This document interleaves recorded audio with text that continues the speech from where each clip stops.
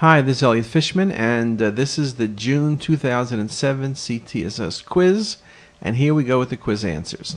So first case, you can see I asked you about what the best diagnosis is, and you can see from the possible choices, it's a vascular case when you look carefully at the two images I gave you, which are 3D volume and MIP reconstructions. We very nicely see, particularly in the left renal artery, this beating appearance, and this of course is classic for the diagnosis of fibromuscular hyperplasia, period, FMD, and it's just a wonderful example. We used to talk about how you could not see that on CT, but this is even from a 16 slice scanner, you see it indeed very nicely. That's the answer.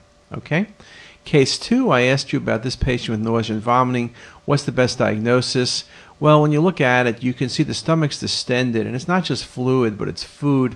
This patient basically has gastric outlet obstruction.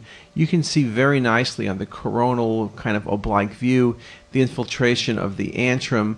And so when you look at the possibilities here, the best diagnosis is cancer. Beautiful example. Notice the axial images, and of course you have only one axial. Maybe I'm hiding the best axial, but sometimes on axial images, when there's gastric outlet obstruction, it's hard to show the transition. Going into the coronal plane or slightly off axis really makes this a whole lot easier. So this answer was gastric adenocarcinoma. Next case, this is an interesting case. I gave you a few choices. The thing I want you to think about here really was, is this mass in the pancreas or simply near the pancreas? And in fact, sometimes it's hard to tell, but this was really outside the pancreas. I might have thought about a duplication cyst, lymphangioma, are all good possibilities. This was an unusual case. It was a paraganglioma. The reason I say it's an unusual, I've seen several of these lesions located near the pancreas, but what's strange about this case is most of those lesions were hypervascular. This looks like a cystic structure. So, interesting case, surgically proven. Another case, another patient, I asked you what about this one, and the finding here, of course, is looking at the airways in the trachea, at the bifurcation, left main stem bronchus. You see areas of thickening and narrowing, and you can consider tumor, but there are just literally too many areas. You can consider something like polyposis, but these lesions are very flat. This is sort of a great example of Wegener's granulomatosis. Remember, it gives you strictures in the airway, gives you occlusion of bronchi. Just a beautiful example. Again, kind of simulating tumor. Next case, what about this one? Showed you two images. Not a very tricky case, just a pretty picture in the sagittal perspective. The esophagus is thickened. You really don't see the lumen. It's classic for esophageal cancer. Not a problem.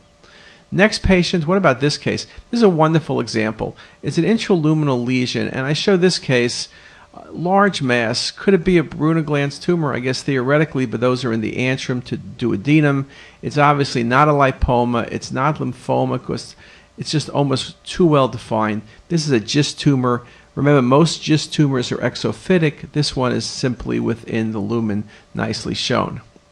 Very nice set of images in the axial and coronal display. Next case, I asked you what the best diagnosis is. And what you're looking, when you're looking at this next case, what you're seeing is when you're looking at the kidneys, the difference in perfusion between the right and left kidney, and even within the left kidney, the upper from the lower portion, you can see nicely dissection of the aorta, and in fact there's a dissection into the renal artery, and you're getting differential perfusion. Again, decreased perfusion can be due to pyelonephritis, it can be an infarct, but it's such a very long line the way it's done. And with the dissection, I think the best diagnosis would be dissection and then differential perfusion. So that's just a very nice example. That's case 7. Let's go to case 8. What's the best diagnosis here? This is a bit harder. I think the key thing is the stomach's definitely abnormal. Now you're simply going to argue lymphoma, carcinoma. It's not a GIST tumor. Those are eccentric typically. Linitis plastica, that's a possibility. We don't see many nodes. If I saw more nodes, I would think more for lymphoma, but again, I've showed you examples in the past where lymphoma and carcinoma can look very similar, and in this case, the best answer is carcinoma, but I would agree that if you said lymphoma, you're probably not wrong, and if you said linitis plastica, you're not perfect, but you may not be wrong either. Okay, 9th case, a nice example. What's the answer? Straightforward.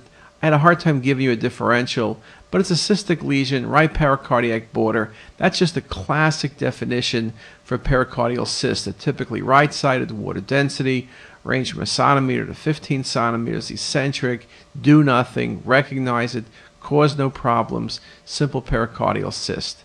And then number 10, just a nice example.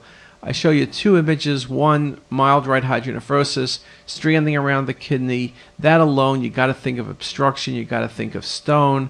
And then we get the scans in the pelvis, and there is the stone, a couple millimeters in size, in the bladder.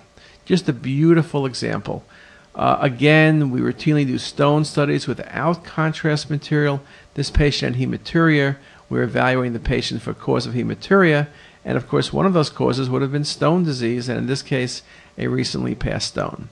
So that's 10 cases. Hopefully you've learned something from each and every one of them. It's been great fun going through them with you. And with that, I'll just simply say, see you in July.